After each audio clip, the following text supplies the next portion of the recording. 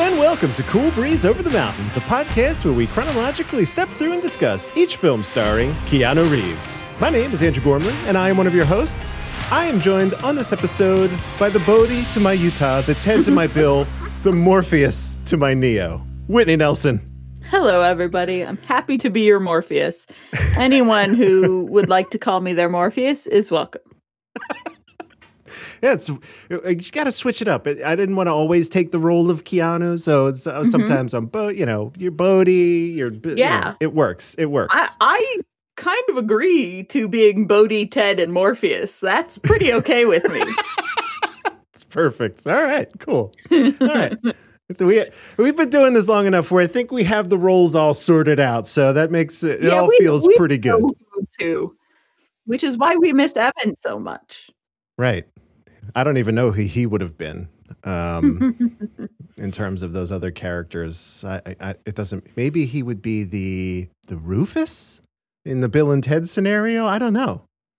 Just some kind of aloof time traveler gets us back on track. I don't know. I have no idea. But anyway, this is a big episode. The end of a season. And at the end of a season, we always have our reckoning. So welcome, one and all.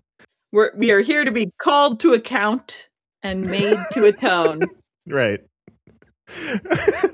I have some big changes. It's going to be great. But we have a lot to get through. I have a couple big changes and a few not big changes. Like a fair amount is going to stay the same. Yeah, I would say let's not get too crazy here, people. Yeah, I was going to say, we're jumping ahead. But so up top, as always, I want to mention you can find the website at coolbreezepod.com. Email us coolbreezepod@gmail.com or hit us up on Twitter at coolbreezepod. A lot of you have done that over the past day or so. We got a lot of feedback, and I got to say, I'm loving it. I love all of you. It's amazing. We love the feedback, so keep sending it. Yeah, absolutely. Questions, thoughts. I just want to hear your general musings, even if they don't have anything to do with Keanu. Keep sending them in because I'm really into it. Yeah, it's been great. It's been really great. And I don't know if you saw, Twitter just literally maybe hours ago released a feature that lets you send voice tweets, which I still don't have that feature yet, so... Yeah, I have it on, it's weird, I don't have it on my main account, but I have it on the Cool Breeze account, go figure, which is, it's like, well, okay. That's because Cool Breeze is cooler than you individually. It's greater than the sum of its parts, which is why I don't have it on my Twitter and you don't have it on your Twitter, but we have it on the Cool Breeze Twitter. Exactly. It makes total sense. That all checks out. Let's see, what else can we do here? If you are live watching on the Periscope or Twitch, please feel free to chime in with your 2 cents throughout this. We'll be taking questions. We have a bunch that we have to get through, but if you pile on a few more, I'm sure we can kind of work those in too, or we might answer them. A lot of questions have been asked. It's great. And then finally, if you want to be excellent to us, please just go ahead on your platform of choice, iTunes or Spotify or whatever. Give us a 5-star review, write a review. All that good stuff helps bubble us up to the surface of the and get more people on board in the endless sea of podcasts that can easily knock a ship over and drown everyone aboard. I can't even imagine, since we have been quarantined, how many people have turned to podcasts as their coping mechanism and kind of like, let's just do this. It just must be a surge. Not complaining, just saying. It's got to be a lot. When people ask what I'm passionate about, I have a very hard time coming up with answers, except for a better way to find new small podcasts. There you go.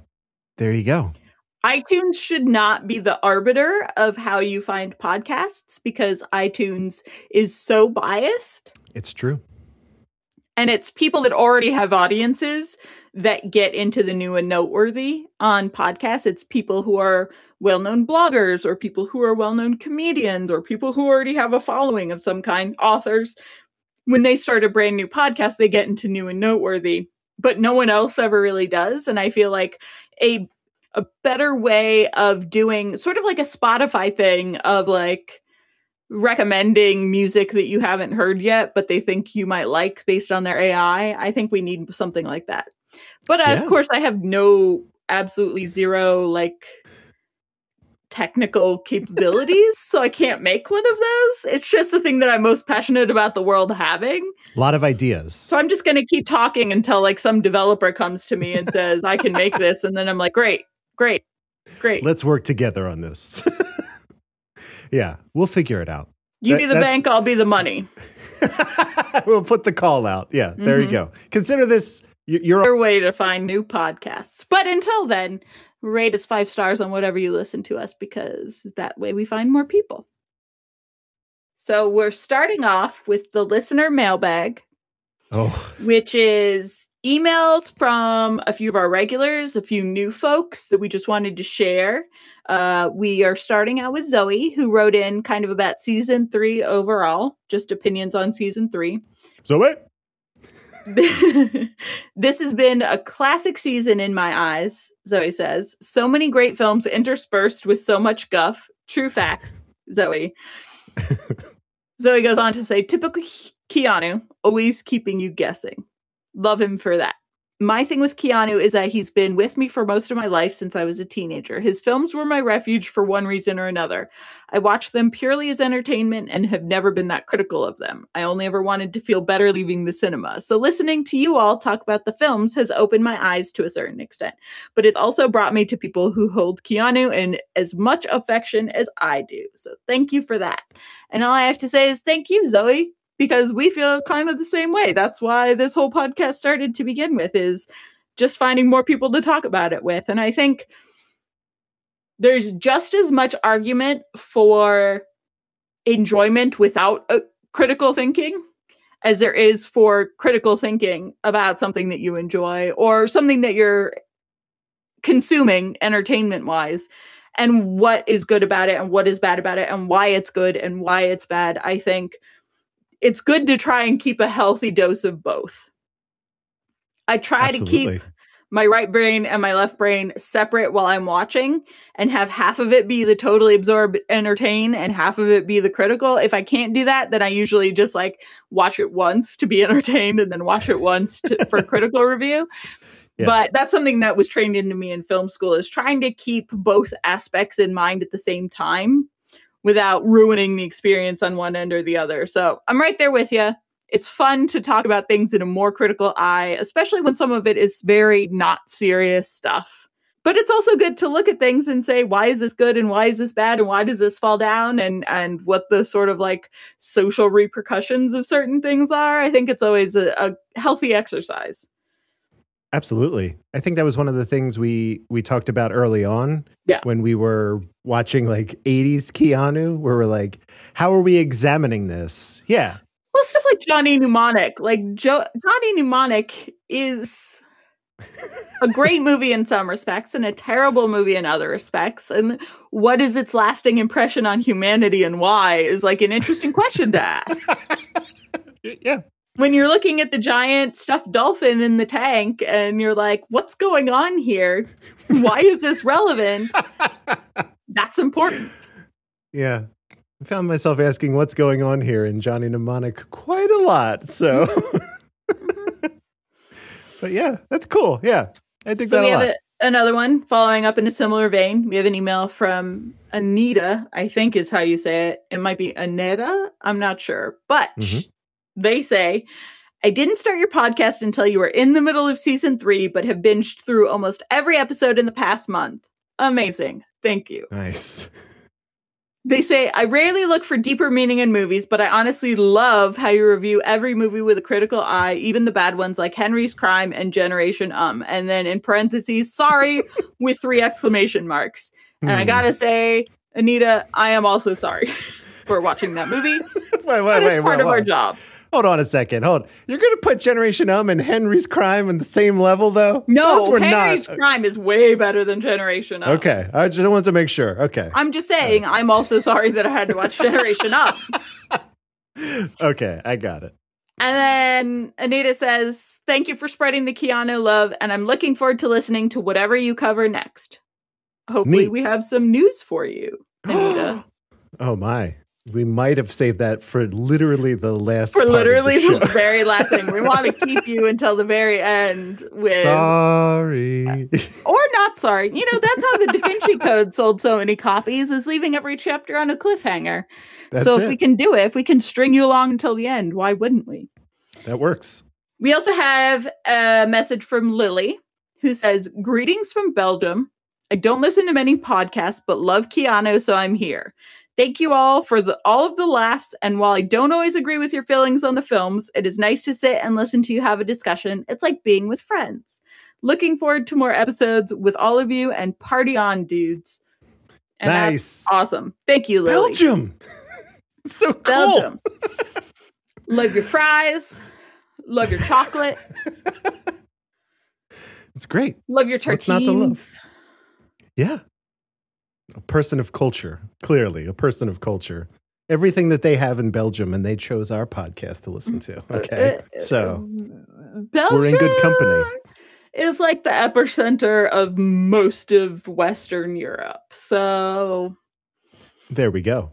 There we go. It's a melting pot and a cultural hotspot and full of people with intelligence and ideas. So that's Lily, that one's for you. Zoe also said, "Love your beer," which is yes, Belgian beer. Oh my goodness. Oh, yeah. Belgian beer for sure. 100%. Great beer. Oh my. Thank you, Lily. We love you. And then finally, we have Claire Marinello, who reached out on Twitter with the following short story, which says, "I just got to your hardball episode. I don't know about all white people, but I and my sister's Girl Scout troop were surely shocked. We were only 10 to 12 years old and saw it for a, quote, media research badge. We had to try to predict the plot from the trailer, and we did not succeed."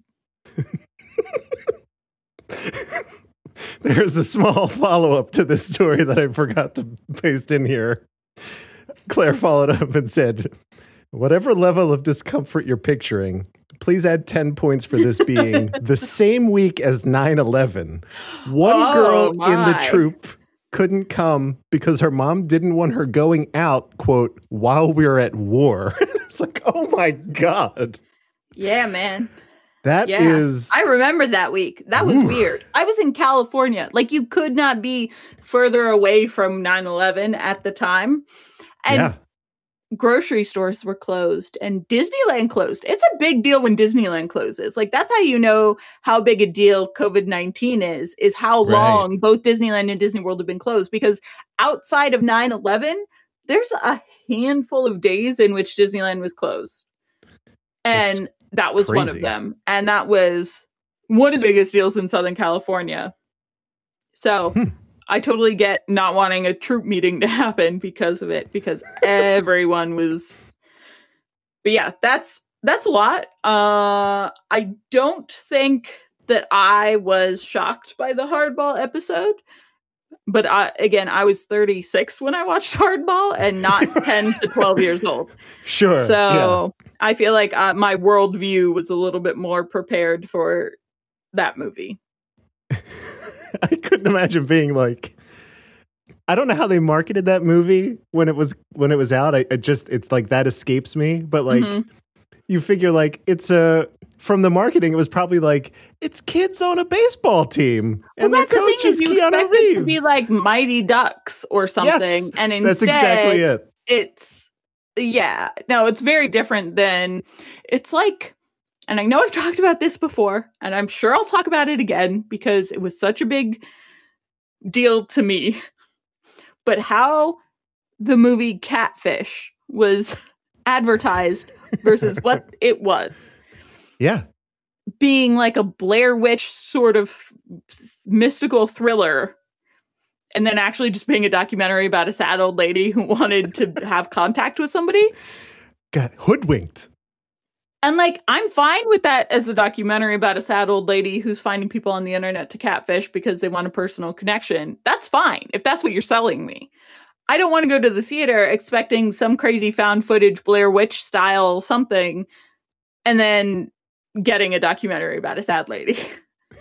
Right. Please And don't. I feel do like that. I'm sure that Hardball was the same sort of thing, where it was like Angels in the Outfield or Mighty Ducks or one of those kinds of kids sports movies, Little Giants or something. And then Yeah. it being what it was would definitely be a bit of a shock. Sure.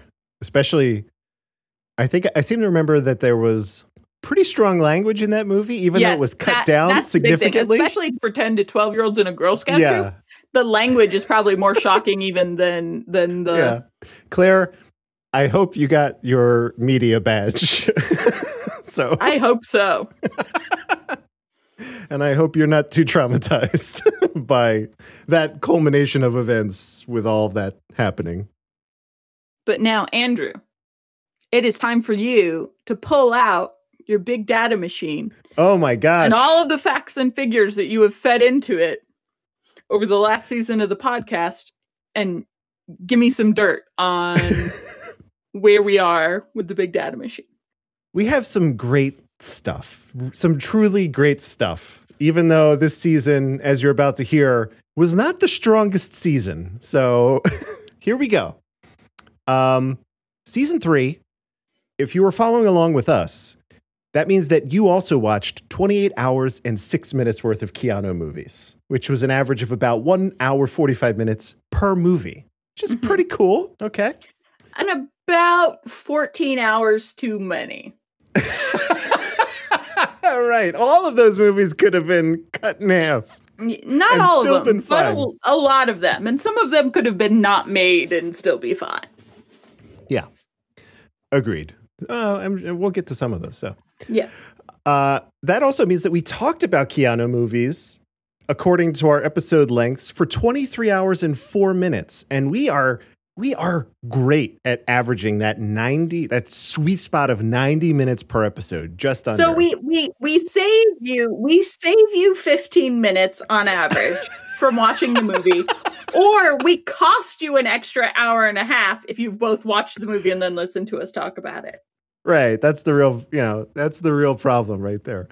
But yeah, the whole truth was our shortest episode at just 54 minutes. Longest episode was The Bad Batch, which will be in your feeds tonight. It's done. I just didn't put it out. That was just over 2 hours and 2 hours, 6 minutes roughly. And boy, what an episode that was. I can't wait for y'all, if you weren't live, to hear how that turned out. That was quite an episode. We really, I mean... Some of the chapter markers include cannibalism as a choice. Yes. Today, when I was getting ready to come up here into my podcasting closet, my boyfriend said that he had walked past and heard my effusive advocacy of cannibalism. And I'm like, whoa. It was not effusive advocacy of cannibalism. It was just a non-opposed stance to cannibalism, which I guess to some people could be effusive advocacy. You dared people to find someone more delicious than you. So I'm just... I believe that wholeheartedly. I will go to my grave believing that I'm more delicious than the average person to eat. All right. There we go. The average critical rating of our season 3 films was 44%, which hurts. Mm-hmm. The average audience score was 45%. So that's down. It sounds worse than it is. Last season, season 2, the critical score was also 44%. The audience score was 58%. And then our first season was our strongest season. Critical score averaged at 68%. But keep in mind that the first 2/3 of season 1 don't have a critical score. That's very true, right? Because it was every maybe and some of them didn't even have an audience score because some of that early stuff in Canada doesn't have a page in Rotten Tomatoes. It doesn't exist as far as Rotten Tomatoes is concerned. Right. They're like, that's not a thing. Don't do that. Whitney, you and I are completely in sync this season. Our recommendations are identical. Every time we decided not to recommend a film, the other one was on the same exact page, which is very cool. Very cool. We had 6 films this season that none of us recommended. That is including The Third Chair. That would be the case. That feels about right. Like, I've gone through past seasons, and in ratio to how many films we've watched, 6 feels about right for the 17 films, right? About a third. We were like, nah, don't do it. About a third. As of this recording, which is today, I pulled the numbers. Our top 5 most downloaded episodes, and this is excluding things released this season because it felt weird to have like Exposed, which was just like a few weeks ago. Like, you know what I'm saying? But as of this recording, top 5 most downloaded episodes look like this: Point Break, The Matrix, The Devil's Advocate, My Own Private Idaho, and Speed. And that is not what I would have expected, truly, at all. I think that everything but My Own Private Idaho makes total sense. Point Break makes sense because when we talked about this podcast before we even started, everyone was like, I can't wait till you cover Point Break. Yeah. I mean, that one feels right. The Matrix makes sense and Speed makes sense because they're, in my opinion, his 2 biggest pre-John Wick like high spots. The Devil's Advocate is pretty controversial, so I can see people wanting to know what people had to say about The Devil's Advocate. What surprises me is My Own Private Idaho. I could have swore that it just felt like Excellent Adventure should be up there. But I feel like everyone knows how they feel about Bill and Ted's Excellent Adventure. I feel like some of this is people seeking outside opinion on stuff that they weren't quite sure on themselves or have mixed feelings about, like The Devil's Advocate. And that's why I think My Own Private Idaho would be on this list. But I don't necessarily, I would not have expected it at all. Yeah. It's cool. I like a good list. Those are, I mean, you're looking at those and then I compare it to my top 10. I'm like, oh, okay. Quite a big overlap there. So that's good. Our least downloaded episodes, again, excluding ones released this season, look like this. I'm going to read them in the reverse order because these would be the bottom 5 in descending order. Permanent Record, Ellie Parker, One Step Away, The Prince of Pennsylvania, and then the dead last is Flying / Dream to Believe, which is, it's crazy. It's crazy. That is crazy because, I mean, honestly, Flying was not good, but also it's like a super niche, kitschy 80s gymnastics movie. And so I actually feel like for example, Generation is that in season 3? Was Generation in season 3? Yeah, that's 2? This season. Yeah. Well, by the time we get to the next either Reckoning or when we finish up, I'll compile a similar list. One Step Away, Ellie Parker, and Permanent Record. I'm totally on board with all of them because they are some of my less favorite movies, but also they're more obscure, I feel. Prince of Pennsylvania is interesting to me on that list. But I feel like Flying would have a higher just overall audience count because people like kitschy niche 80s movies. Yeah, I can get behind that. There's a bunch that I felt like were more obscure and not as like, I thought like maybe Little Buddha would be down there, but no, because Little Buddha is one of the ones that like a lot of us had heard of, even if we hadn't seen it. I guess it might also have to do with the access. I feel like the awareness is a little bit better. Yeah. Yeah, some of these were not even like available unless you illegally pirated them. Yeah. Which we did not. No. It's impossible. We are very law-abiding citizens. It's all on the up and up here. At Cool Breeze HQ. Yeah. Another cool thing is on this season, we had 5 different co-hosts sitting third chair, 4 of them brand new to the show. So we had Asia Romano return, which was wonderful. I hope to have her back before. We literally have 10 episodes left. So I'd love to have her back on for one of them. And we have a lot of great movies in that 10. So pretty cool.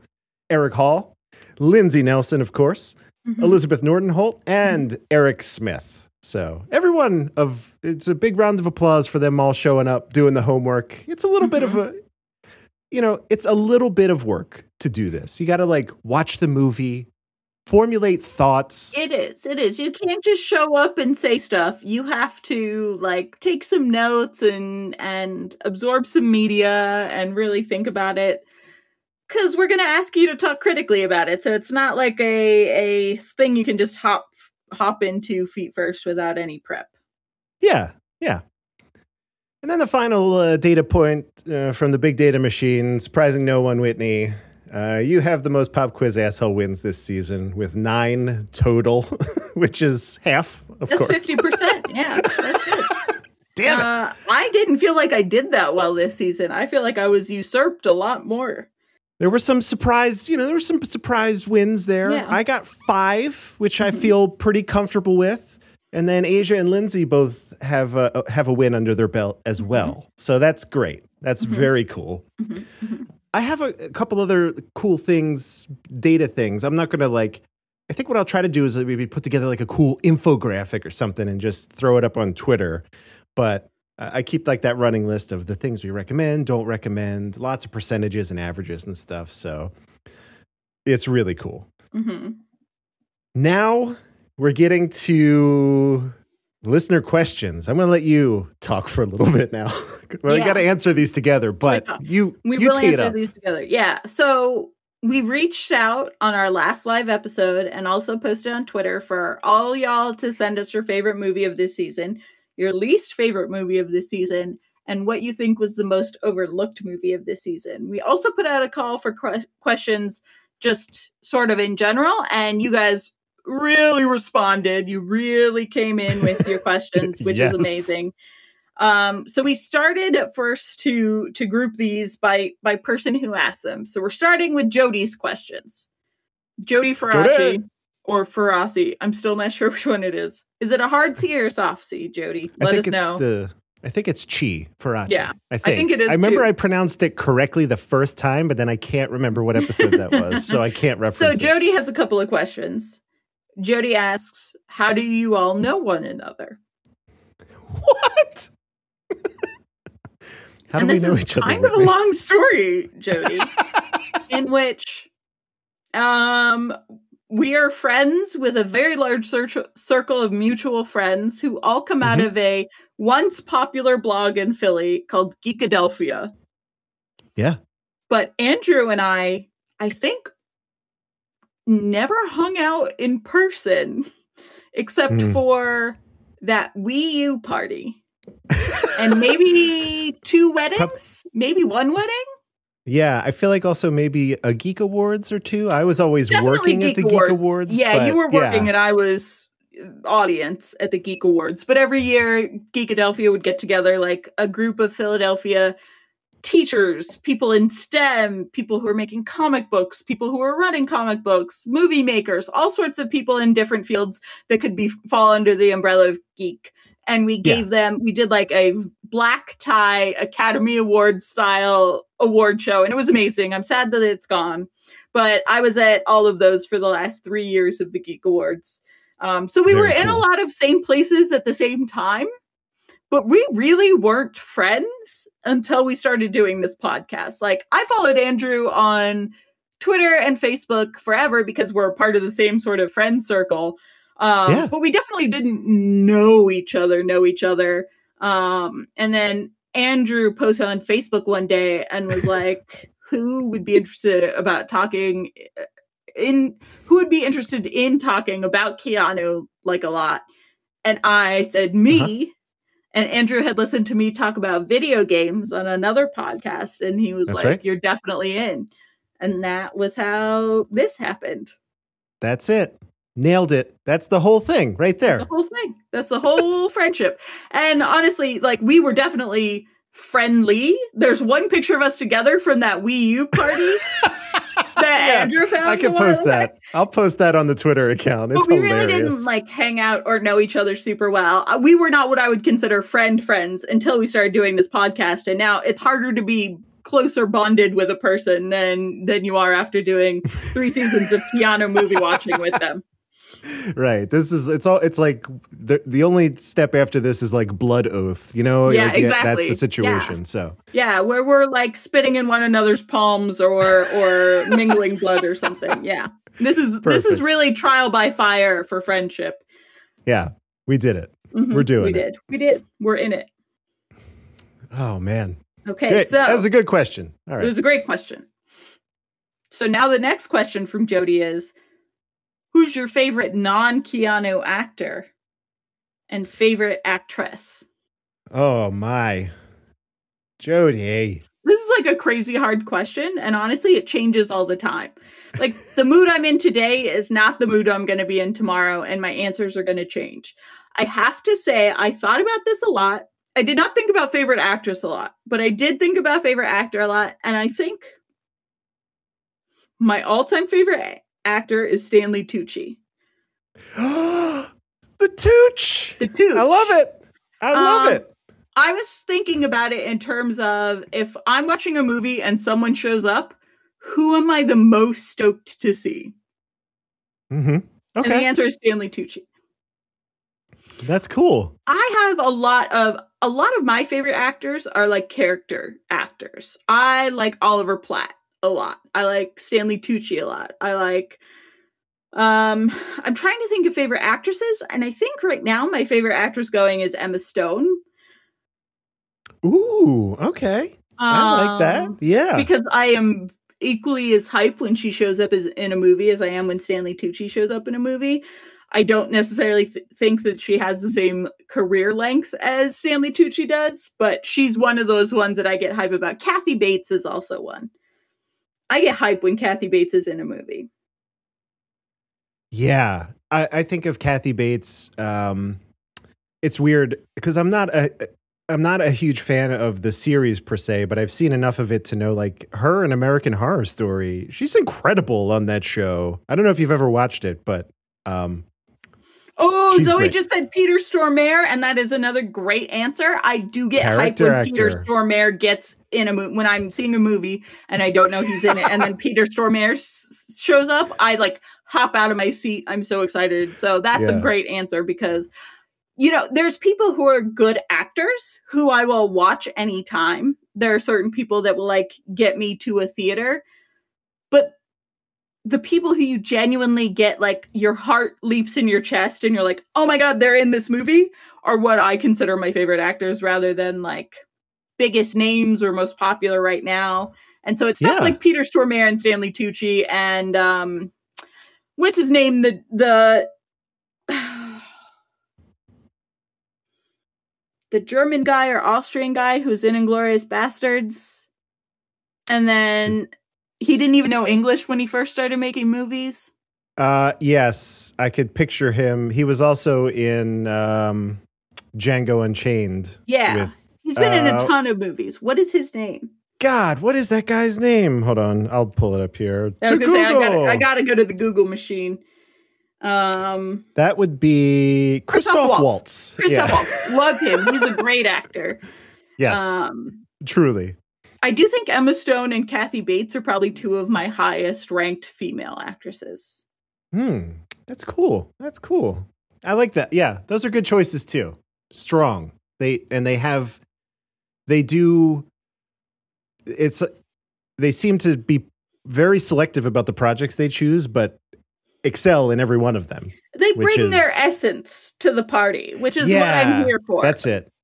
I'm here for like a unique character in a script that you bring your own twist to. And I think that's why Keanu is such why we're here for Keanu, but also people like Stanley Tucci or Kathy Bates, Peter Stormare. Yeah. Okay. What are your answers? I feel like I've done the dominant favorite actor talk. I had to think a lot about this to come up with a really good answer. I think my favorite actor, if I like, and we're not talking about if it has to be not Keanu, I think it might be Jeff Bridges. Interesting. I have seen I was thinking about it. It's like I have seen so much that he has done, and he has done everything. Like that guy can make me laugh. He can make me cry, and he just has this way about him. And The Big Lebowski is one of my favorite movies of all time. Just like, I love that movie. It's such goofy fun. And that actually got me thinking about one of my favorite actresses also in that movie, Julianne Moore. Julianne Moore is incredible and also a very good choice. Julianne Moore is a standout. I love the variety of stuff that she's been in. When she showed up in Evolution as the klutzy scientist, I was like, this is so against type. But then the more you get to know her, the more you're like, that's not against type at all. That's totally up her alley. Yep. I just love how she can do the serious stuff and the goofy stuff. And she's so genuine in everything that she does. I am 100% in for Julianne Moore. Yeah. Great choice. You could probably look at any, if you wanted to know like the actors that I really like, just look at Coen Brothers movies. Because I feel like they cast everyone I love. They get the good talent. For sure. Do. We also have Zoe saying Emma Thompson, which is also a great choice. I love Emma Thompson. Yes. And we also have Melissa saying Tilda Swinton. Of course. Lindsay would kill me if I didn't say Tilda Swinton. Yes. Lindsay is the number one Tilda Swinton fan on the planet. There's also, I love that period of film right around Hail Caesar, but I don't remember what else came out at the time, but there was like 8 movies that came out in a row where Channing Tatum came in and was only in the movie secretly for like 20 minutes. Yes. And was like the most charming 20 minutes of the movie and then went away again. I feel like that didn't continue for very long, but for a while there, Channing Tatum was my favorite actor because he wasn't starring in stuff outside of Magic Mike XXL. He was just showing up, being handsome and charming for a couple of minutes and then disappearing again. And I think that's the most incredible career you could hope for. In entertainment. And so for a while he was up there, but I don't think he's anywhere near someone like Peter Stormare or Christoph Waltz or Stanley Tucci. So that's it. Zoe in the chat also, you might do self-harm if you didn't mention Gillian Anderson, and I would have to agree as well. I mean, you would have to. I've said on this very podcast that Gillian Anderson could climb me like a tree. It was one of our listeners' absolute favorite chapter markers that we've ever done. The things we would let Gillian Anderson do to us. The answer is anything. Yeah, it's perfect. Perfect. For sure. Oh my gosh. So we've got another question from Jody, who is, if you could choose only 3 films to watch from here on out, from all the films we've watched over the past 3 seasons, but we have to exclude Bill and Ted, Matrix, and John Wick franchises, which 3 would we choose? Jody! Why did you do this to us? It's a heck of a question. Yeah. I got it. I think I got it. You ready? I mean, I think it pretty much is consistent with my current top 10 rankings. Yeah. It would just, we take out, I would probably. Speed feels pretty good. Yeah. I know Much Ado About Nothing because I watch Much Ado About Nothing once or twice a year, every year since it came out. And then probably, Constantine. Yeah, I would not go straight down the list of like, because if you take my, The Matrix and Bill and Ted and they're like right there, I would probably actually go Speed. And then I would drop down a little bit and I would definitely hit The Replacements because, again, it just has a special place in my heart. I don't know why. And then, God, what would number 3 be? I know. I don't. I mean, that's just like it's a nostalgia thing. Yeah. Okay. Bless your heart. And maybe, what's the third one? No, I can't scroll any lower than that. I can't do it. Man. Is it Tune In Tomorrow? I don't know. Is it Tune In Tomorrow? It might be Tune In Tomorrow, which is I think it's gotta be. That was not a good movie, but it was so charming in a way that is so hard to put your finger on. I think there was so much bad storytelling in that movie. It was awful. Also, there was so much good acting, and I just love a period piece also. Yeah. Keanu looking so dapper, that hair all slicked back. I don't know. I haven't watched Tune In Tomorrow since we watched Tune In Tomorrow. So might be worth a revisit. I don't know if I probably should revisit it. Yeah. All right. That's great. Zoe asks, what have you learned from this Keanu experience?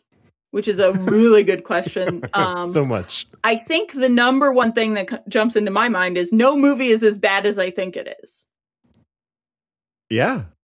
I think that I have never, like, I went to film school, we talked critically about films and picked certain things apart, but I have never been this subjected to the whims of whatever's coming at me when it comes to entertainment. I've been very, like, selective and pick and choose what I'm most in the mood for. And I think that there have been some truly horrifying movies to sit through. But all of them had something that I could say something good about, or something that I enjoyed, or something that I noticed. And so I really think that my bar for a bad film has changed dramatically. And I also think that it has taught me to look more critically at stuff that I'm watching as I'm watching it. I was definitely I have ADD. I was a big criminal in the doing 3 other things while watching a movie I've never seen before sense. And that's fine if it's something you've seen before and it's on in the background and you want to wash dishes and also be on Facebook on your phone and playing solitaire or whatever. Like, that's great.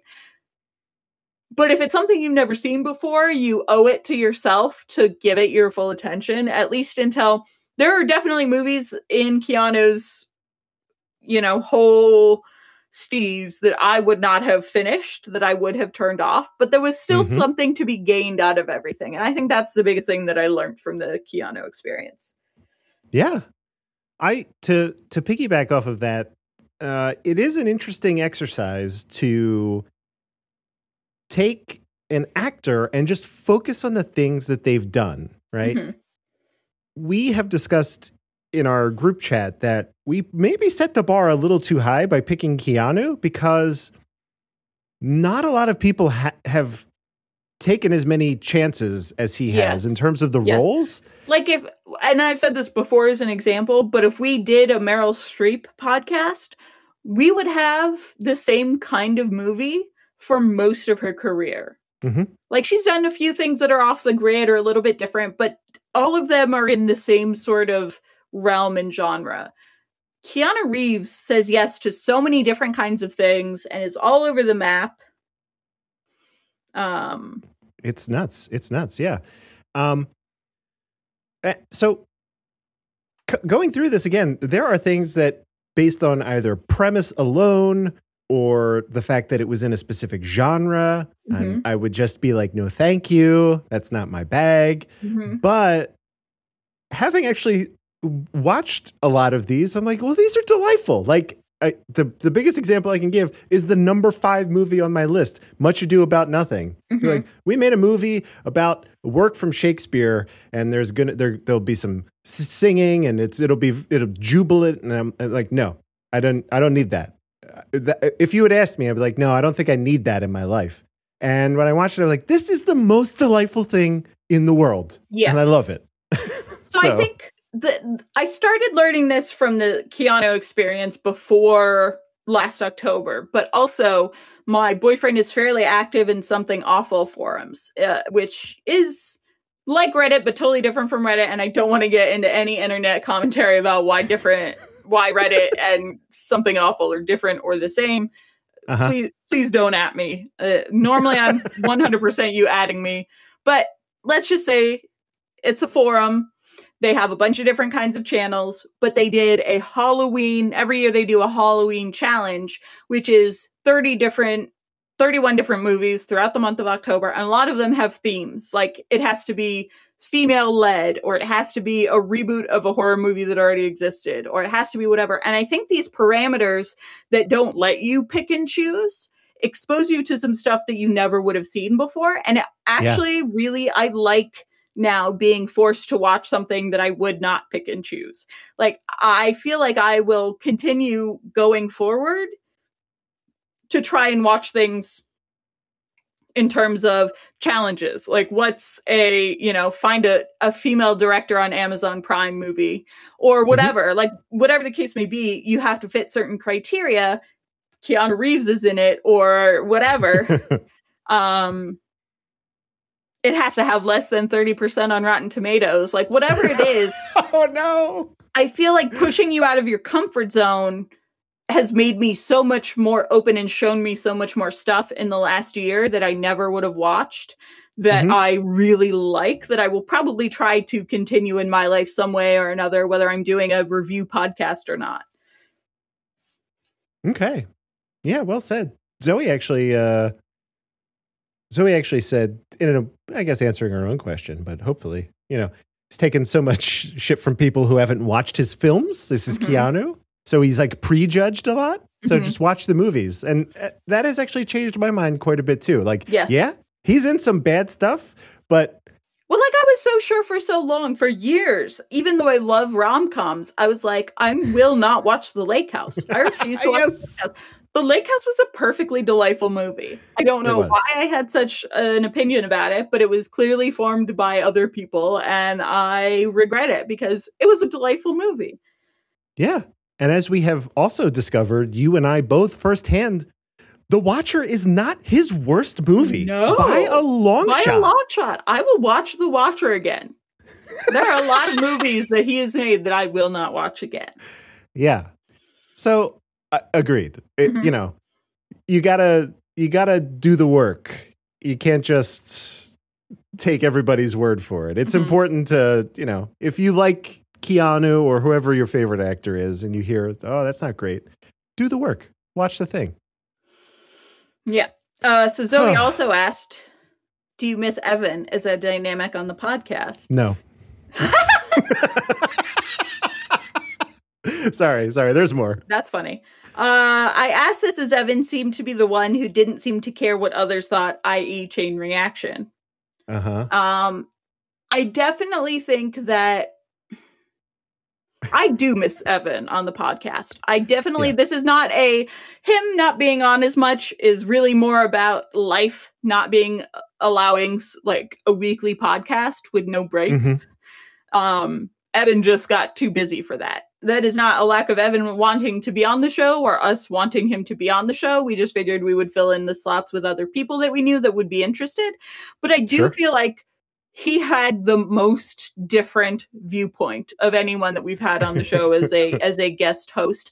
I feel like, and I don't want to say he's the common man or like the average Joe, but I feel like his drive towards action overwhelmed other critical thinking about movies or other kinds of movies. And I think that added a very different dynamic. Everyone else that we've had on the show is someone who, as a general rule, as a hobby or as a career, has an opinion and a viewpoint about critical like pop culture in one way or another, and its relevance to the world at large and its relevance in a certain particular history of cinema and whatever.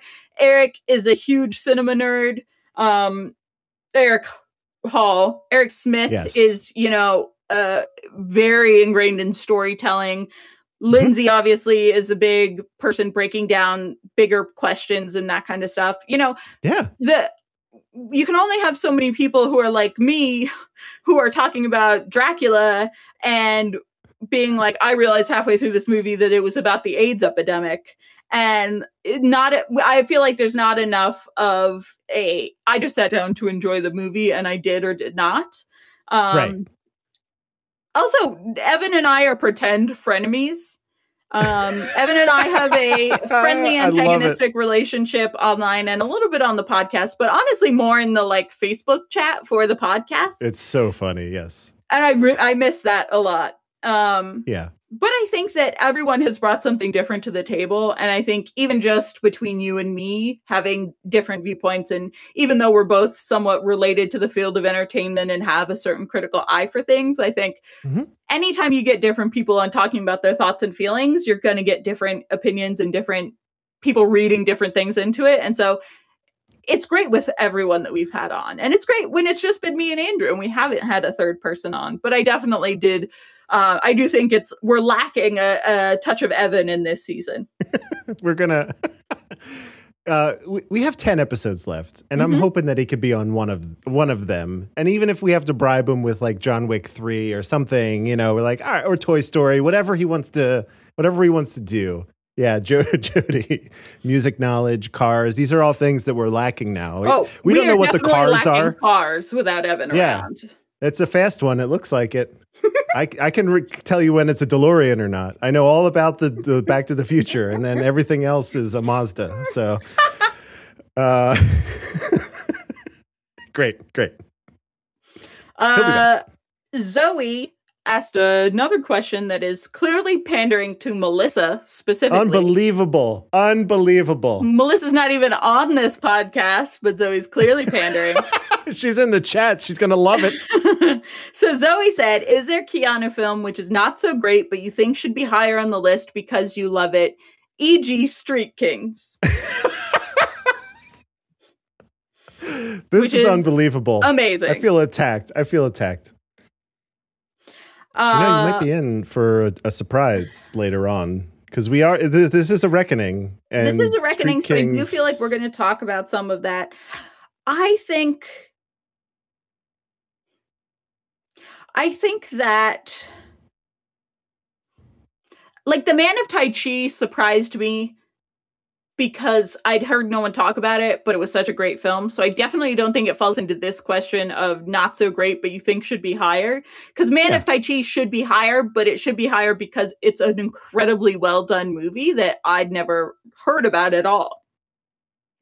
I am going to move Johnny Mnemonic higher on my list in this episode. So I think that's probably the biggest one that I think should be higher. I think Johnny Mnemonic, I kept pushing lower in my list because of just technically how much set design and how much whatever and how much story just didn't play for me. But I think overall, as a wacky cult classic, it's grown on me in retrospect a lot. Yeah. And I think that one should be higher on the list for me because it's better than I have it. I have it ranked at like 27 and it should be higher than that. Okay. Yeah, that checks out. I'd say for me, I already put this movie pretty high. And if they had just made some tweaks to it, it could have been a great, like the exact movie that I needed. But it's Henry's Crime for me. Yes, Henry's Crime was so close but missed the mark. I agree. Yeah. That's a good one too. Henry's Crime is pretty low on my list. But it was so close to being a bunch of things that I liked. Yeah, it had like, I was like, it was just left of center. You just missed. So I would go with Henry's Crime for this one, for sure. Mm-hmm. These questions. Great questions. Good Lord. So Melissa asked, does Keanu know about this podcast? I hope so. Not to my knowledge. Yeah. But if someone ends up on a motorcycle at an intersection next to him, tell him about Cool Breeze. Right. Just Google Cool Breeze over the mountains. And we're number one. As far as I know, no one has reached out to him. I don't know. Have you reached out to him, Andrew? You do the most promo. I don't know how to get. He's off the grid. Like, he is not an online at all. No, he doesn't have a Twitter, Instagram, Facebook, and he's probably better off for it, to be honest. But well, I mean, we definitely don't pull our punches as far as. I feel like overall we give him a much fairer shake and much higher regard than the average person.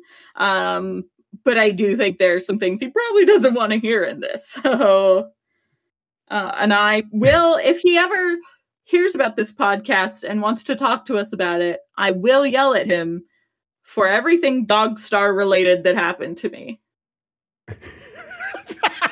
Right. That's the, it's like, how dare you allow them to credit you in Me and Will, in Ellie Parker, and name the other 2 or 3 movies that he was Dogstar in. Yeah.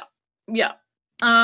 But yeah, if anyone sees him and wants to tell him about it, go for it. But he's not super accessible. So when Bill and Ted 3 finally gets to us, Mhm. I will at the shit out of Alex Winter, as Melissa suggested in the chat, and just be Yeah. like, we reviewed it.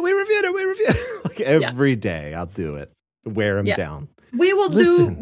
do our best, but honestly, he is kind of a hermit, so it's hard to get in Right. front of Keanu.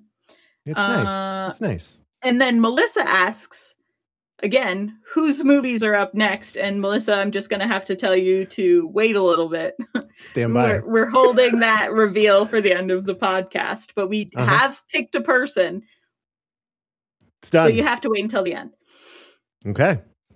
Do you want to take over now and do George and Christine's questions? Yeah, I could do that. Okay. So George asked if Keanu Reeves, George sent in a bunch, by the way, so we can kind of rapid fire some of these. And some of them are just like a yes, no. Mm-hmm. If Keanu Reeves ever got to play a historical figure, which one would you like to see him play? Teddy Roosevelt. Wow. Just plucked it right out of the air. Yeah, I don't know why. Damn. That was just my gut instinct. Teddy Roosevelt was a weird character and like had a bunch of guinea pigs and named him crazy stuff and like rode horseback and was a cowboy but also saved all the national parks. And like there's a lot of weird Teddy Roosevelt stuff, but I think that it would be interesting to bring Keanu's energy to it.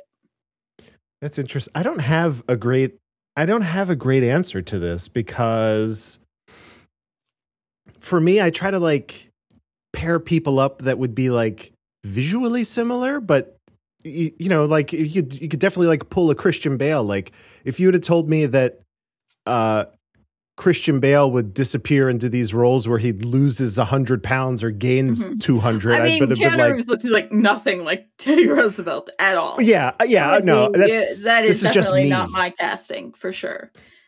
Zoe says Neil Armstrong. That might be pretty neat. Neil Armstrong, huh?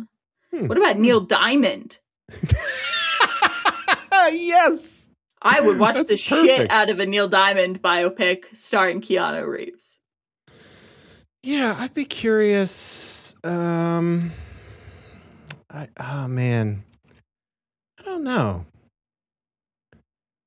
Just doing I'm thinking like some sort of a writer. Like that's kind of the energy that he brings to it for me. Like,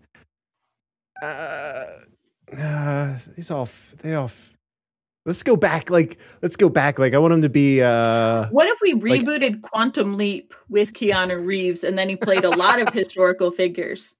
All of them. Yes, that's it. Maybe, keeping in the writerly thing, maybe like if we go way far back, maybe Aristotle or something like that. I don't know. Sure. Something that we don't have a reference. King might be interesting. Ooh, yeah, that's cool. I think Keanu could pull a Stephen King vibe pretty well. Yeah, little off. Yeah, a little off center. Sure. But Stephen King is also a pretty reserved person at the same time as being off center and a little bit wacky. And I think Keanu could do that very well. Yeah, I dig it. All right. All right. Next up, what film are you anticipating more and why? Matrix Returns or John Wick Chapter 4?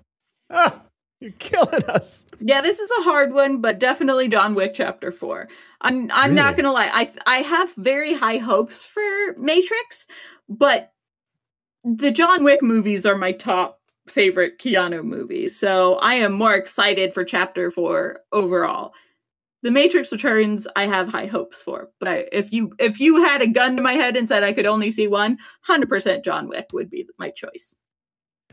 I would go, so I in my brain, I went to the Matrix Returns only because here's what I know.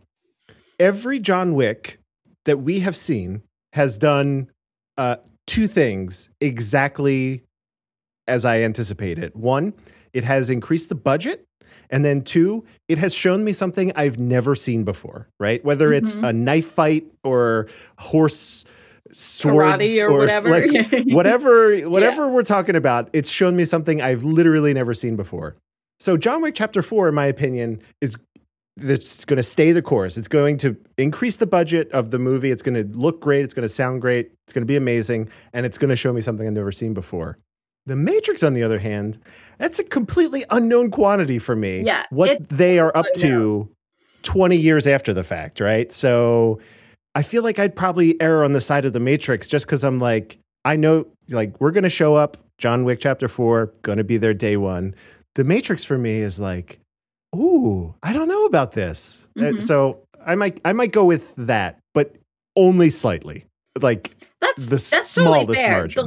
The big question of what if and the mystery of it being more compelling is totally fair. Whereas John Wick 4 is maybe a known quantity, but I just got to go with my honest gut, and it's John Wick Chapter 4 for sure. All right. This is a weird one. This is a weird one. This next question is a weird one, but I'm kind of into it. All right, here we go. In your humble opinion, do you think that Keanu Reeves could nail Forrest Gump? I asked this because I recently rewatched it, and I reached the conclusion that Keanu, with a little effort, could deliver a great performance. I love the phrasing of this. Yes. With a little effort. So here's the thing. I think that Forrest Gump would need to be changed a lot to play now like it did when it came out. It was perfect for the time that it was in, but now in hindsight feels a little bit over the top and cheesy. And it was definitely over the top and cheesy then, but in a way that sort of fit the zeitgeist. I feel like making it now would have to be changed a little bit. But I do think that Keanu Reeves' sort of visual internal monologue is great for characters who are on the spectrum. And he hasn't done much with characters who are on the spectrum. And now I don't know if Forrest Gump specifically is on the spectrum, but that's my read of watching Forrest Gump, is that he is to some degree autistic. I don't think he's simple because he's very smart in some ways. He just perceives the world a little bit differently. And I think that I would like to see Keanu play a character that is on the spectrum because I think he could do it well. So in that regard, I think he could nail Forrest Gump. I don't think he could do the same role that Tom Hanks did because I don't think that Keanu, with the exception of Bill and Ted, I don't think Keanu is a great goofy actor. And I think that his more serious stuff with this silent internal monologue has played much better for me overall than his sillier stuff. So that's my answer. I agree. You know, you think about Keanu in that suit sitting on the bench, right? And it fits for me. Like that, the aesthetic there fits for me. And, you know, putting him, you know, inserting him into historical events like they did really, really well in Forrest Gump also, like shaking hands with the president and stuff. I like that, the whole thing. I agree. I feel like there'd be even less said, really, if he was doing the role. But I mean, it's tough because Forrest Gump, it was a pretty perfect film, like at the time in a bubble. I don't want to remake it. I think that at the time it came out, in the way it came out, with who is in it, it was perfect for who and when and where, and I wouldn't want to change it. All right. There you go. I think he could. Perfect. So following up on that a little bit, what is one film where Keanu never got to star in that Keanu would improve by starring in? Not Speed 2. Like that was the qualifier. It cannot be Speed 2. I understand. I think you already answered this question without realizing it did I? Talking about the Coen brothers. Which one? Any of them. I got it. Oh, God, I got it. You sparked it in my brain. So hands down, one of my favorite movies, like whenever it's on, I sit down, I focus, I'm in the zone. You can't talk to me for like 2+ hours, is No Country for Old Men. If Keanu played Anton Chigurh, which, don't get me wrong, the movie's perfect. Like everyone is cast perfectly, but Keanu in the role of that unstoppable psychopath. I would love to see that. That would be so friggin' good. I would also like to see that. I think that's a very good call. I think that really any Coen Brothers movie, I could see Keanu replacing someone in a role. I don't see a lot of major roles, especially not Oh Brother, Where Art Thou? Oh Brother, Where Art Thou? The main three are perfect and should not change. But I do think that sort of very wry, tongue-in-cheek humor is something that we haven't seen Keanu do a lot of that I would like to see him be in. I think No Country for Old Men is a good call. Yeah. Thank you for sparking that. I mean, it'll never happen, but like, I love everything about that movie. Yeah. That would be my choice. And it sounds like it's also, it's Whitney's choice as well. Let's do it. Okay. Who is the most beautiful of Keanu's? I'm just going to put this as George specified female. I'm just going to remove female. Who's the most beautiful of Keanu's co-stars? Whitney. Male or female, doesn't matter. Halle Berry. That's a lot. I'm looking. Oh, damn! That was Halle was Berry. Not even front of mind for me, but literally one of the most recent ones, right? Yeah, I mean that's part of it. Is she's one of the most recent ones, but also I've had a very long term. I've sat through a lot of Keanu Reeves bad movies to watch Halle Berry be in them. And like she's been in some not great stuff. She's also been in some fine stuff, mostly fine stuff. Not too much like super great stuff, but it's all because I have such a crush on her. So I was wildly excited for her to be in John Wick. All right. I got two for you that you might not be expecting. And then I'll try to narrow it down to one. Are you ready? Here we go. Because we just talked about the movie. I'm going to pull out Marissa Tomei. Boom, from The Watcher. For sure. Okay. Anyone who is our age that I know who has crushes on women has a crush on Marissa Tomei. So that's a very good answer. All right. And then my other one, Rachel Weisz, Constantine. Boom! Fair. I would boom. definitely choose Sandra Bullock over Rachel Weisz personally. Okay. But that's a totally legitimate answer. I also have to agree with Melissa, who said Diane Keaton. Diane Keaton is gorgeous and a force unto herself. And she's like Tilda Swinton in a very different way, where she's sort of this unearthly, there's only one like her. Yeah. I'm gonna lock in my answer as Marissa Tomei. But then I just did a Google search of his co-stars really quickly. The list is crazy. The list is crazy. Lori Petty from Point Break, Sandra Bullock, Aitana Sanchez Guijan from A Walk in the Clouds, Dina She's Meyer, gorgeous, obviously, Cameron Diaz from Feeling Minnesota. Can't forget Charlize Theron, who's multiple co-star, Carrie Ann Moss. So I mean, a lot of attractive people. But definitely I have one answer and it's Halle Berry. And then I am going to give honorable mention to Diane Keaton. Perfect. Yeah. Yep. That all checks out. All right. Okay. When do you think Keanu Reeves should retire from acting? The answer is never. Never. That's the answer. Easy. One and done. I don't think anyone should retire from acting unless they want to retire from acting. I think that people who are still acting well into old age are still crushing it every time they do. It's really a matter of the industry letting you continue to act and being able to, pick and choose versus what you're forced into because you're of a certain age. I don't think Keanu should ever retire unless he wants to retire and then go for it.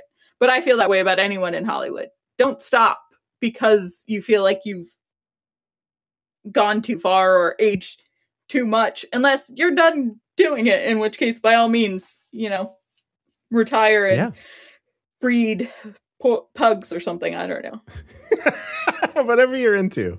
I would if he ever does choose to stop acting, I really hope that he would consider pursuing directing more, because we saw The One this season and it was great. And he's clearly very talented at it. He clearly has a viewpoint. And yeah, I agree. Yeah. So even if he's not like actually Zoe just said, like, there is a finite amount of John Wicks left in a body, right? If you're 25, right, you could probably do a couple more John Wicks, but at 50, 60, 70, the John Wicks are going to slow down. Harrison Ford and Crystal Skull. No, you don't. Yeah, no, don't nuke the fridge, as it were. Mm-hmm. And then our last question here is... Last question from George. Yeah, last question from George. Neo, John Wick, or Ted? Who's the one to rule them all? Whoa. I think the very obvious answer is John Wick. I'm going with Ted on this one, though.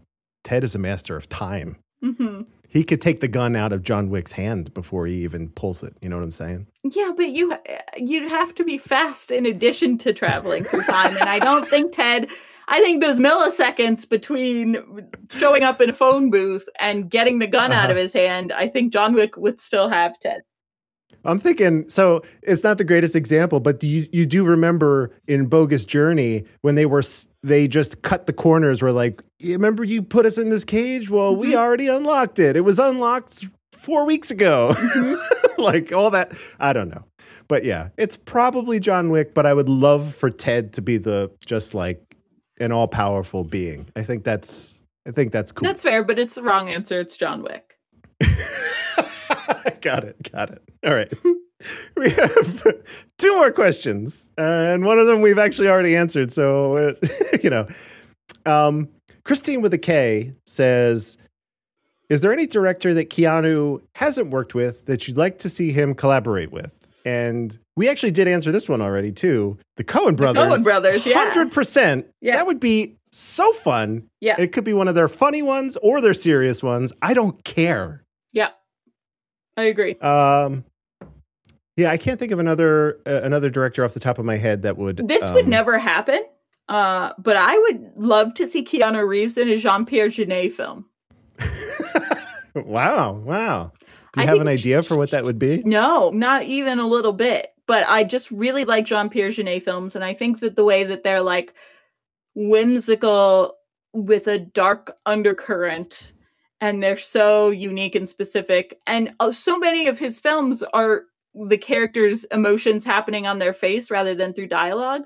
I think Keanu Reeves could be a standout in a Jean-Pierre Jeunet film. Like if you think of a darker version of Amelie, but starring Keanu Reeves, that would be amazing. Yeah. Okay. Interesting. Mm-hmm. All right. So now we're going to go into just a few real quick listener rankings. We asked everyone what they thought the best, worst, and most overlooked films of season 3 were. And we got a few answers back from you. So Zoe said the best is John Wick. The worst is Generation / Knock Knock. Choosing 2 is cheating, but also she's correct. Most overlooked, Man of Tai Chi. Also correct. Bonus, biggest frustration, Henry's Crime. And Zoe says, when I first saw this a few years ago, it annoyed the shit out of me that Keanu produced a film which had so much potential but missed the mark. Having heard you all talk about it with more analytical eye, I'm still no further along with it. I think that's a really great point. Jody says, best John Wick, worst Knock Knock, most overlooked, Man of Tai Chi. So we're seeing a consensus patterns. Melissa, best John Wick, worst Generation most overlooked, Street Kings. Of course. Street Kings, but Street Kings wasn't even in season 3. Melissa is it not? Yeah. I don't think so. That's true. Hold on. I got it. No, it was. It was episode 3. It was one of the first ones. It just felt like 7,000 years ago. It just really feels so long ago that I thought it was season 2. Yeah. But fair enough. Melissa, ever campaigning for Street Kings. Thomas or Tomas says, best John Wick, worst Exposed, most overlooked, The Day the Earth Stood Still. What? I can't get behind that, Tomas. I'm sorry. I cannot get behind The Day the Earth Stood Still being the most overlooked. But good for you. Okay. Stand in your convictions and live your truth. Christina with a K says best John Wick, worst Neon Demon, most overlooked Man of Tai Chi. So we definitely have a consensus there. Overall, everyone's like John Wick was the best and the most overlooked is Man of Tai Chi. And I agree with that, with both of those things. That's pretty much it. And then we've talked about this before. There's some debate for me over what is the worst movie. And Generation and Knock Knock was a real sort of back and forth for me. But I, in the end, put Knock Knock is the worst movie. So it's that's what you guys had to say about season 3. And now it's time to, I think, get into The Reckoning. Oh, The Reckoning. Oh, I'm ready. Let's reckon. I don't know how we want to do this, because do you just want to run through kind of... Really, the only change that I know that I have to make is Johnny Mnemonic should be higher than it is. I got to figure out where in the higher ranking that's going, because it is not in my top 10, but I think it's just below my top 10. I'm very confident in John Wick, The Matrix, Speed, Much Ado About Nothing, Bill and Ted's Excellent Adventure, Constantine, Man of Tai Chi, Parenthood, Keanu, My Own Private Idaho. Perfect. I love that top 10. I think that's going to stay that way. I think I'm going to put... We've got The Matrix Reloaded and Point Break at 11 and 12. I think I'm going to put Johnny Mnemonic between Point Break and Tune In Tomorrow. Whoa, which is a really big jump. I love it. Wow. Really big jump. That's I have crazy. it at 27 and I am moving it up to 13. That is, that is a jump. All right. How you feeling about the rest of those, that like second 10? I know we don't got to go into the whole list, but like that middle ground. Reloaded, Johnny Mnemonic, Point Break, Tune In Tomorrow, Something's Gotta Give, A Walk in the Clouds. I think Something's Gotta Give might be lower. I think that A Walk in the Clouds, The Gift, The Lake House should all move up, and Something's Gotta Give should be below it. Because I think I really, really like Something's Gotta Give, and I've seen it before, but in really searching, what I'm going to watch again, I think Something's Gotta Give is lower. Interesting. Okay. So, yeah. Tune In Tomorrow, A Walk in the Clouds, The Gift. And I think I'm going to move The Lake House above Something's Gotta Give, too. Oh, look at this, making moves. Yeah. Chain Reaction is going to move up to 19. Between Something's Gotta Give and The Bad Batch.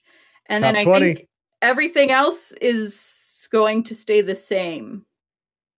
Interesting. So then, we've got the top from 10 to 20. I've got The Matrix Reloaded, Johnny Mnemonic, Point Break, Tune In Tomorrow, A Walk in the Clouds, The Gift, The Lake House, Something's Gotta Give, Chain Reaction, and The Bad Batch. Then Henry's Crime, The Neon Demon, Private Lives of Pippa Lee, 47 Ronin, A Scanner Darkly, Bram Stoker's Dracula, Little Buddha, Permanent Record, The Replacements, and The Day the Earth Stood Still as my next 10. And all of that feels great. And then I don't really care about anything up until the last 3, which are still Ellie Parker, Generation and Knock Knock. Perfect. The rest is just, well, wait a minute. What was the one that you said might move? Did you mention another one down here at the bottom that you thought might move Johnny up? Mnemonic was the one that... Johnny Mnemonic was at number 27, and I moved it all the way up to... I got it. In one of our episodes, I see it right here. Number 51 for you. You said you were going to consider it. Feeling Minnesota? Mm-hmm. No, I don't maybe. think so. Okay, perfect. Got it. Yeah, because yours is a little bit higher, and I do think... maybe yes, above Prince of Pennsylvania. You know what? I will. No, I'm going to move it above Exposed. Between Sweet November and Exposed. All right. That's a pretty good jump. Mm-hmm. Interesting. Okay. So yeah, it does move up a little bit. You're right. All right. How about you? Boy, you got some moves going on here. Mm-hmm. I'm going to tell you the biggest move, and it's a shame because Melissa just left. Oh, Melissa, when you listen to this again, you're going to be so happy. Your campaigning has succeeded. We're talking about Street Kings, and this is not a small move, okay? I have Street Kings at number 46. And the one thing I've learned very low. Yeah, the other thing I've learned this season is we've seen some not great films. We've seen a lot of garbage. Yeah, which has made me reassess. Like I did 10 through 30 and I was like, I don't give a care about anything from 31 to 54. So Street Kings for me is going to move from number 46 up to number 34. So all right. That's quite a jump. I like it. A jump. It feels good, but that's where it should be, I think. So feels better up there. I hope Melissa is happy now. I had it at 40, so I had it higher than you to begin with. Yeah. That's a big one. Now, my top 10 very closely mirrors your own. John Wick, Matrix, Speed, Excellent Adventure, Point Break, Much Ado, Parenthood, Constantine, Man of Tai Chi, Keanu. None of those change. They're locked until season 4. And then it all changes. Season 4, things will be changing. Right. It's pretty good. Then we have The Replacements, Tune In Tomorrow, Matrix Reloaded, Something's Gotta Give, Neon Demon, Thumbsucker, Devil's Advocate, Bram Stoker's Dracula, Johnny Mnemonic, and The Lake House. I think I'm also going to bump The Lake House up to, it's at 20 right now. I'm thinking that feels better at around number 13. Okay, That movie has grown on me quite a bit. Again, an unexpected one that, you try to sell me on it. I'm like, rom-com? Time travel dog that has a command of space time? I don't think so. Maybe if you told me it had a dog that has a command of space time. If you had worded it in that way in advance, I probably would have seen The Lake House a long time ago. Yeah. It's just for processing all of that. It's like, yeah, if this was the pitch, that's great. The only other one that I'm going to move actually is, and it's just going to be a little downgrade, it's 47 Ronin. It's currently at number 27. I'm feeling like that's probably going to drop down to 31. No, 32. So, that's, it's a little move, but I think it's worth doing. Yeah. My biggest move this season was definitely realizing that all of season 3 had pushed Johnny Mnemonic further and further and further down the list until it was quite a ways down the list, and that was not fair because I will watch Johnny Mnemonic again, and I will probably watch Johnny Mnemonic again before a lot of these other ones. And it's also not a film that you can necessarily fairly take a critical eye to.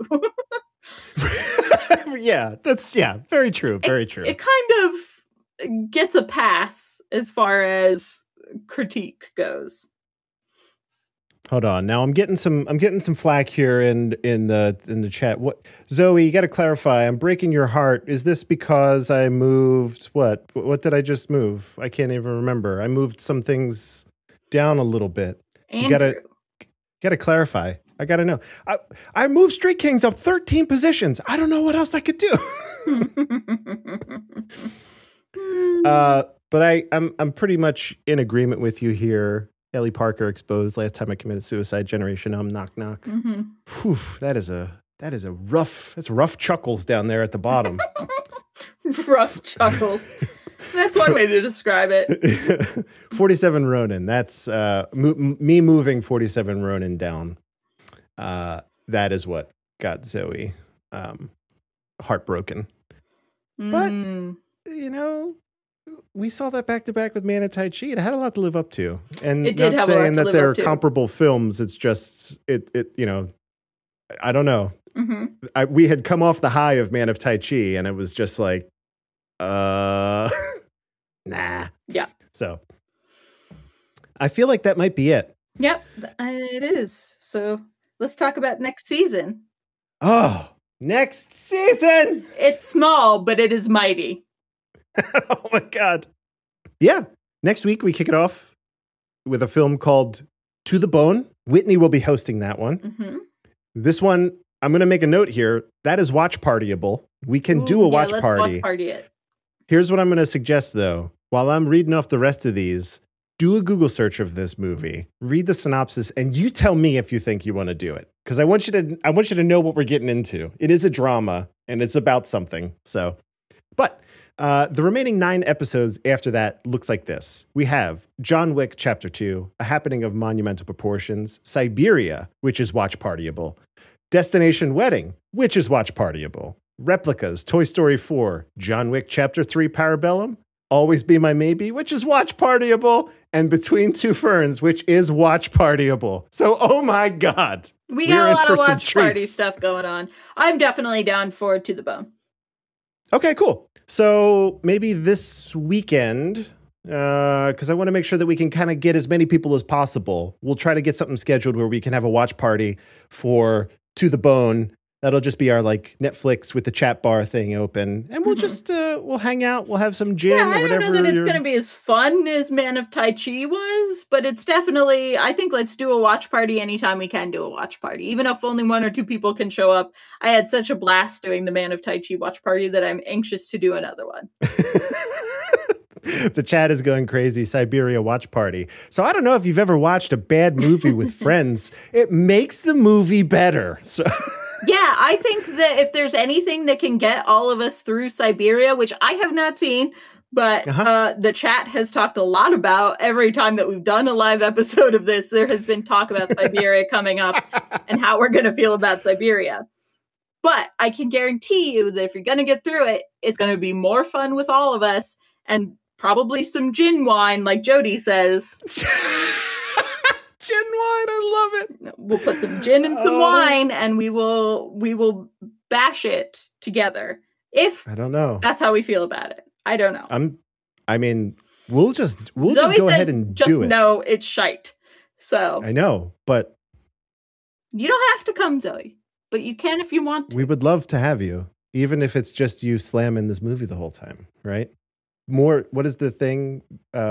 Friends shorten the journey, you know? A companion shortens the journey, as it were. Yeah, just load the movie up in your browser and then mute the movie and just join the chat. Join the chat, yeah. Watch a different movie what it's all about. While you're in the chat with us. John Wick 2, super excited about. John Wick 3, super excited about. Always Be My Maybe, excited about. I'm very excited about Destination Wedding because so many people, including, I think, Jody, have advocated so hard for Destination Wedding, and I've held off because I want my first reaction to be for the podcast.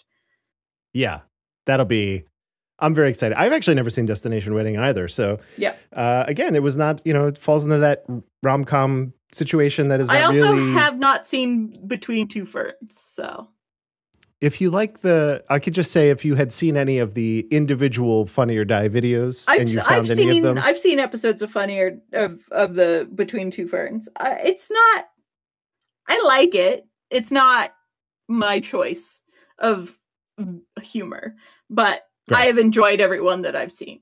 So like, I would not go out of my way for it, but particularly the Obama one, awkward humor is not always my bag, where it's like, who can be the most embarrassed?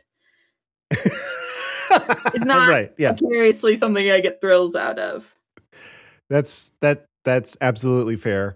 I would say the movie dials that back a little bit in order to kind of get a story, and I'm air quoting super hard there. But it's got a lot of recognizable faces in it. Lauren Lapkus is like one of the funniest women in the world, and she plays a pretty major role. So it's great. It's great. We have a couple other bonus episodes we're going to be working in for non-movie related stuff. We have John Wick Hex. Video games. Yeah. Cyberpunk 2077. That'll be in the fall at some point. And I'm sure you'll be able to hear Whitney talk about that on Almost Better Than Silence as well. So that'll be great. So now it's time to finally reveal. It was a lot. It took a lot to get here. It right? did. We have had so many conversations about this over the last couple of months because we knew the last season was coming up. We knew the last season was going to be half the length of the season 3. So we knew that we had to really start having the discussion early and often about the different candidates and let people write in. And we've had a lot of deliberation about this with all of the guest hosts.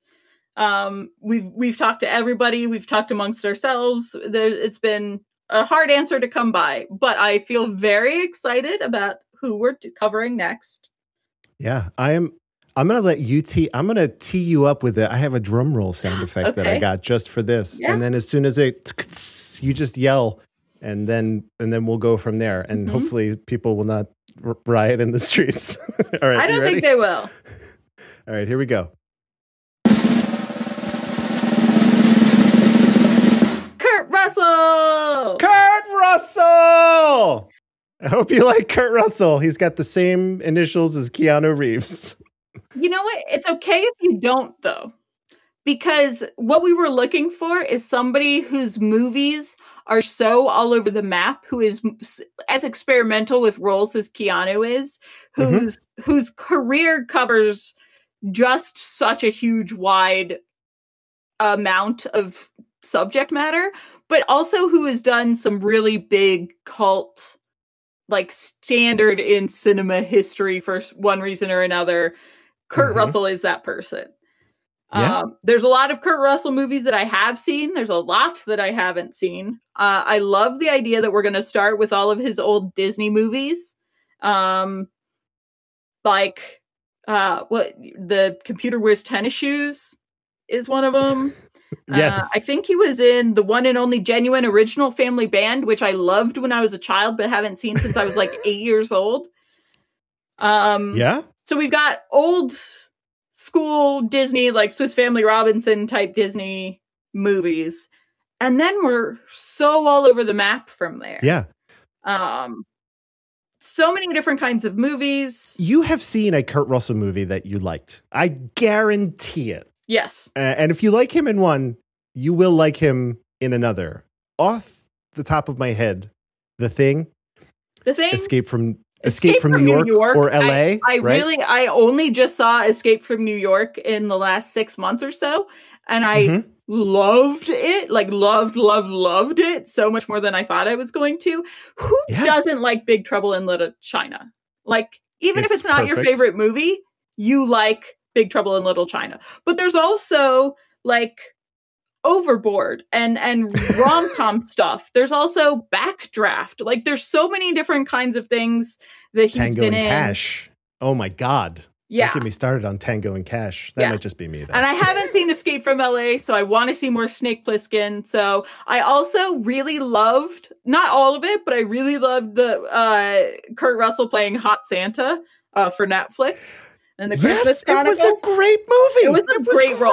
I didn't love the kids, but I loved Kurt Russell. And I loved that Goldie Hawn is Mrs. Claus.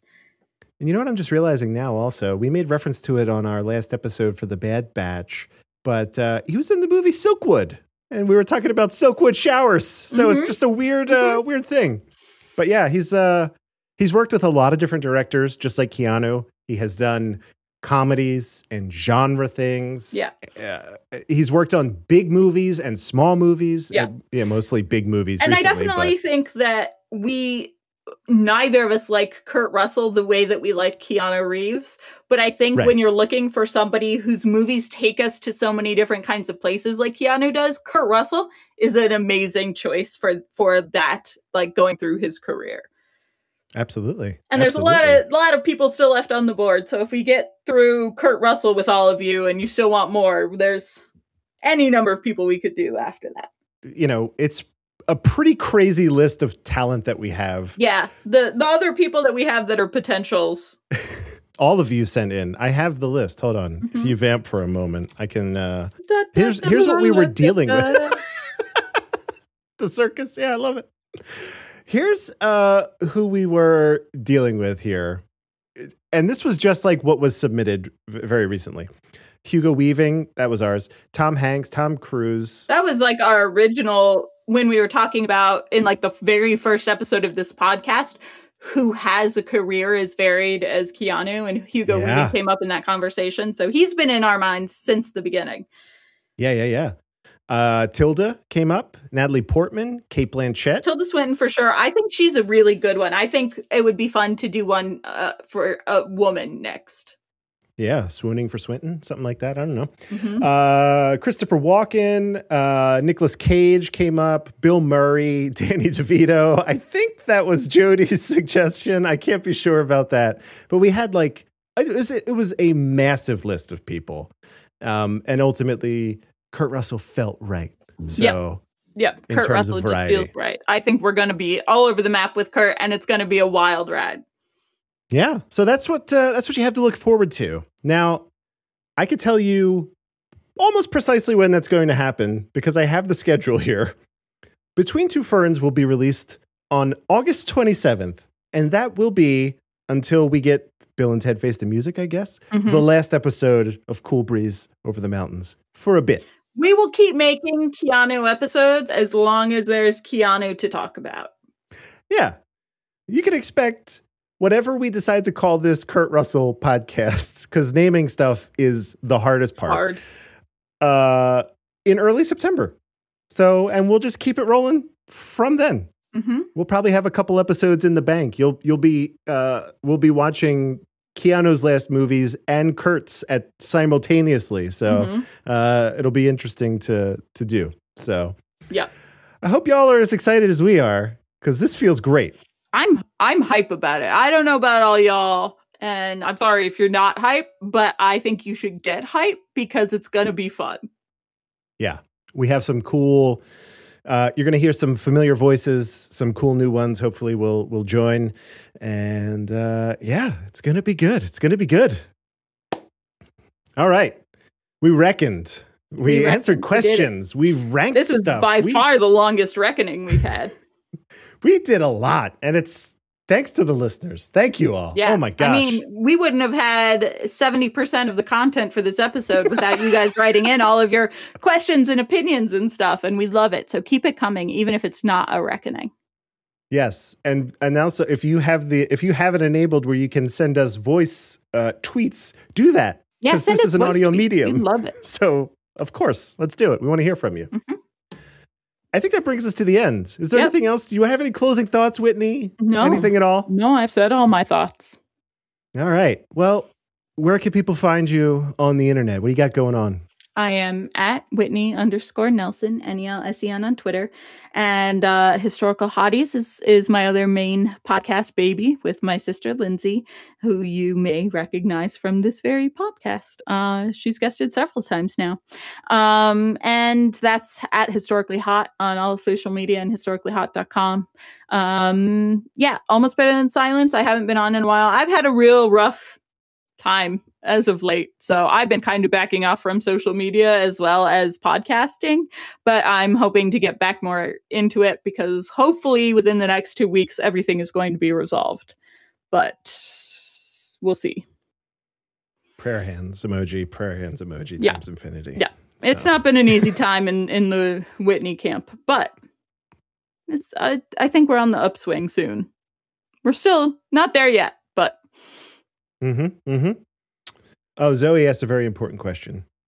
Hey, where is Charles? And Charles is in the void, but we did not pull him out of the void for the reckoning, but we are going to pull him out for a very, very special episode of Pop Quiz Everyone. It's going to be good. And also, Charles will announce the season 3 winner. I didn't want to do that because it's not my game anymore. It's Charles' game. So I don't know what the process is, but we've been keeping scores, and it was a close one, but we're going to announce the top 3, I guess, whatever, everyone who participated. So it's going to be really great. It's such a stressful process going in and out of the void that we don't want to do it unless we have to pull him out. It really takes a lot of wear and tear on poor Charles to come in and out of his voice. Yeah. So that's that. But next week, we will announce the winners of season 3. Obviously, we'll have a truncated season 4 and we'll do some fun stuff. But be on the lookout for Pop Quiz Everyone, I guess is what we're going to... I mean, we don't need to call it that, but it is... I kind of like it, though. I like it, too. We are melding Pop Quiz Asshole and Pop Quiz Audience together. And we are doing general Keanu trivia that we haven't covered yet, past movies trivia that we haven't covered. We're going into a lot of different things that we haven't talked about yet for trivia, and it's going to be an all trivia only episode. So it's very exciting. So we will tweet out all the details and what you need to do and what you need to sign up for to do all that. It's a little bit of friction, but I think we can make it work. So, you can find me on the internet at Dark Driving. Twitter and Instagram are the best 2 places to do that. Obviously, at Cool Breeze Pod. Keep sending all of the good vibes and all that stuff. And keep your fingers crossed for me that I finally get some unemployment money. Everybody. Right. I need your good vibes, please. Yeah. Do that. That's a wrap for season 3. Oh my gosh. We did. Oh my gosh. So I'm going to press this button right here like I always do. Oh, chat, you are the best. All the listeners, everyone who wrote in with questions and everything, thank you so much. Thank you for joining us live. And in the words of Bill S. Preston and Ted Theodore Logan, be excellent to each other and party on, dudes.